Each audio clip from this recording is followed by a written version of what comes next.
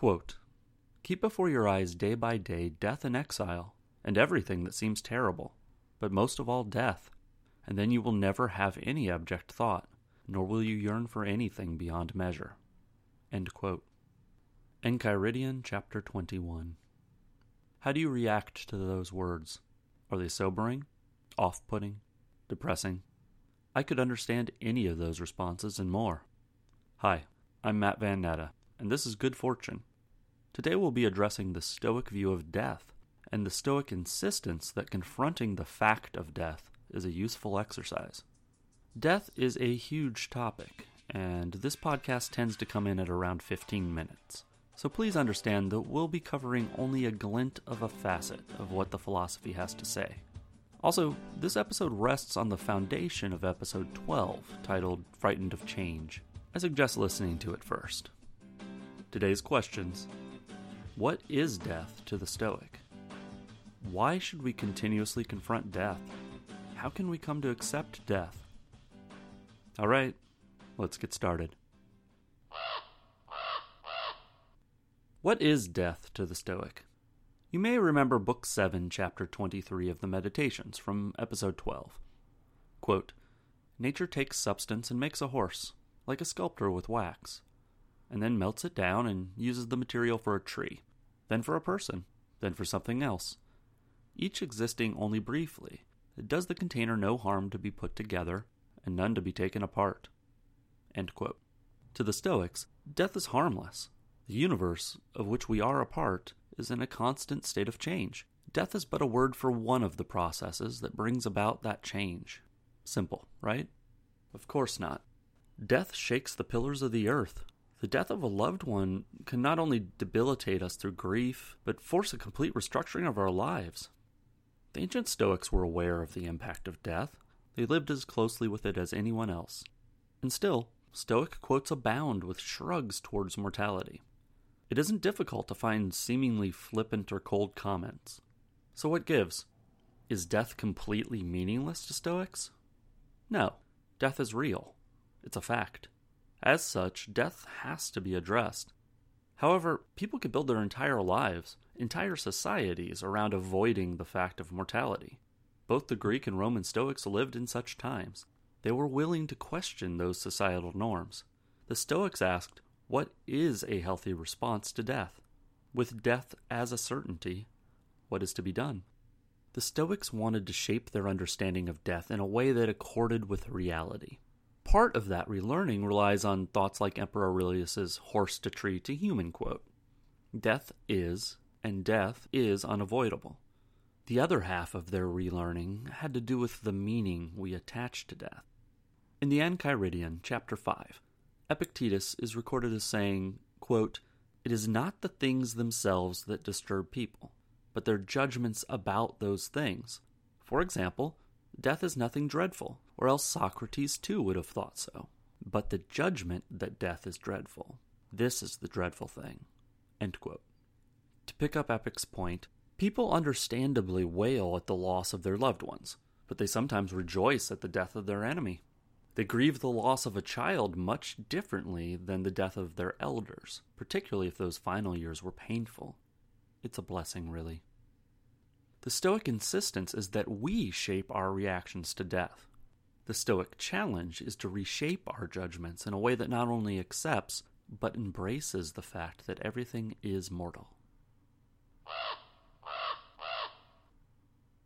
Why should we continuously confront death?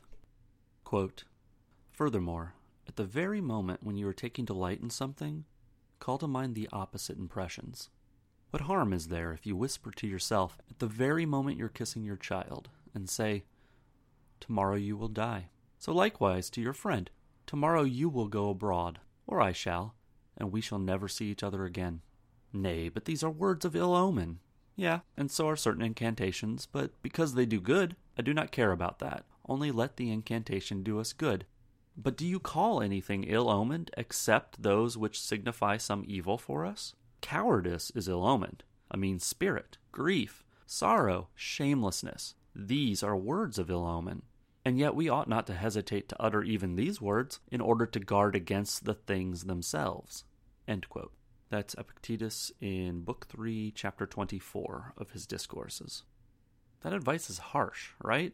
I found it mildly shocking when I first read the Enchiridion, decades before becoming a father. Now, as a father, it's challenging. Why would a Stoic teacher advise such a potentially off-putting practice? Over the years, wrestling with and returning to the many Stoic admonitions to dwell on death, I've concluded that the hope and expectation of the ancient teachers was that their students, that we, would find the practice freeing. The act of confronting death provides a scalpel with which we can cut away the extraneous aspects of our life. It can allow us to be our best self now, to fully love now, be attentive now, enact justice now. Keep before your eyes day by day death, and then you will never have any abject thought, nor will you yearn for anything beyond measure. What better way to instill the urgency to be better than to remember every morning that we are not promised tomorrow? I love every moment with my daughter. Still, I've tossed away plenty of experiences with her while staring at a screen, whether it's a TV, laptop, or phone. I've lost out on time with friends by either passing on time together out of laziness or not giving them my attention when I am technically present. Same for my wife. Outside of these close relationships, I've also not invested fully in my community for similar reasons. What a waste. I don't have eternity. What harm is there if I whisper to myself when kissing my daughter, "Tomorrow you will die, Freya"? I have done this. I've meditated on it. It's quite the splash of cold water to the face. In my own life, the practice snaps my attention right back to my girl. I put the phone down. I listen to and answer her questions. I relate. And in living fully in that relationship, I not only appreciate what I have, but invest in making it even better. I don't dwell on how any of my loved ones could pass. The practice isn't meant to be some CSI-style voyeurism. I work to internalize a fact. Mortal I was born, to me mortals have been born. I can't spend every minute soaking in the joy of parenthood. There's other stuff to do. But when I choose those other things, which ones make sense? The Stoic focus on death is not simply meant as you live only once advice, but that is part of it, and it's worth taking seriously. How can we come to accept death? If you, like myself, have been raised to deny mortality, to shun death, and to never speak of the raw fact that we will all die, then we have much to unlearn. We have to struggle to uncouple ourselves from the fear of inevitable change.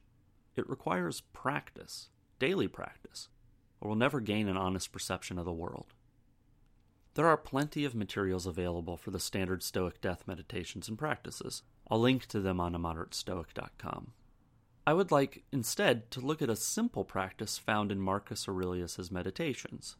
Here is Book 10, Chapter 8 in full. Quote, "Epithets for yourself. Upright, modest, straightforward, sane, cooperative, disinterested. Try not to exchange them for others, and if you should forfeit them, set about getting them back. Keep in mind that sanity means understanding things, each individual thing, for what they are, and not losing the thread. And cooperation means accepting what nature assigns you, accepting it willingly. And disinterest means that the intelligence should rise above the movements of the flesh, the rough and the smooth alike, should rise above fame, above death, and everything like them. If you maintain your claim to these epithets, without caring if others apply them to you or not, you'll become a new person, living a new life. To keep on being the person that you've been, to keep being mauled and degraded by the life you're living, is to be devoid of sense and much too fond of a life. Like those animal fighters at the games, torn half to pieces, covered in blood and gore, and still pleading to be held over until tomorrow, to be bitten and clawed again. Set sail, then, with this handful of epithets to guide you, and steer a steady course if you can, like an immigrant to the islands of the blessed. And if you feel yourself adrift, as if you've lost control, then hope for the best, and put in somewhere where you can regain it. Or leave life altogether, not in anger, but matter-of-factly, straightforwardly, without arrogance, and the knowledge that you've at least done that much with your life. And as you try to keep these epithets in mind, it will help you a great deal to keep the gods in mind as well. What they want is not flattery, but for rational things to be like them, for figs to do what figs were meant to do, and dogs, and bees, and people." End quote. Here the emperor has chosen simple adjectives to describe his character. Where does he visualize these words? On his tomb. The Stoic Seneca once said, "If one does not know to which port one is sailing, no wind is favorable." Aurelius is setting his destination, a moral destination.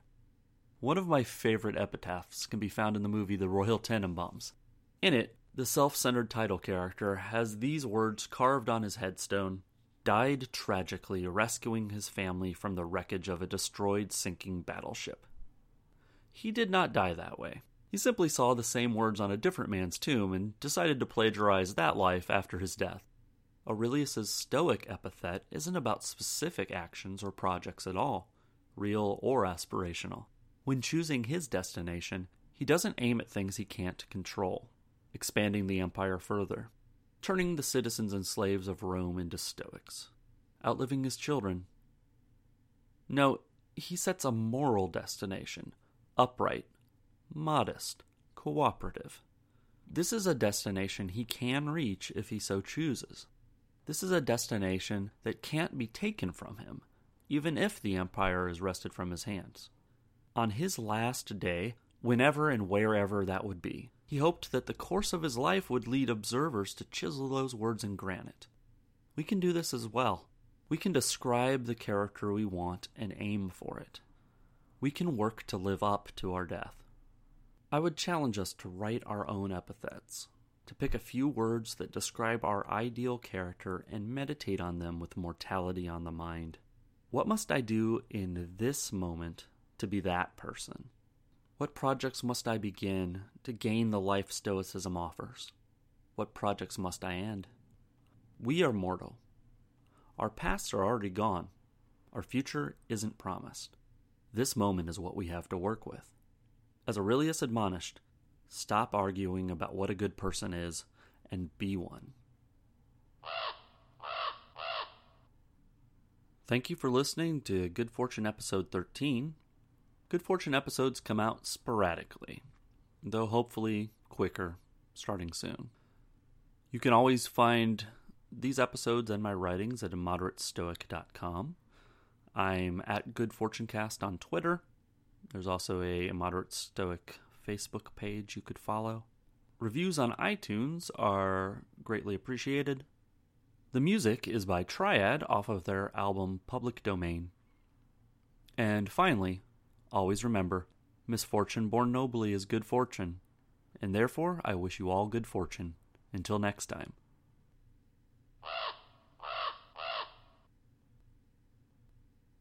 Epitaph. Epithet. Epitaph. Epithet. All right.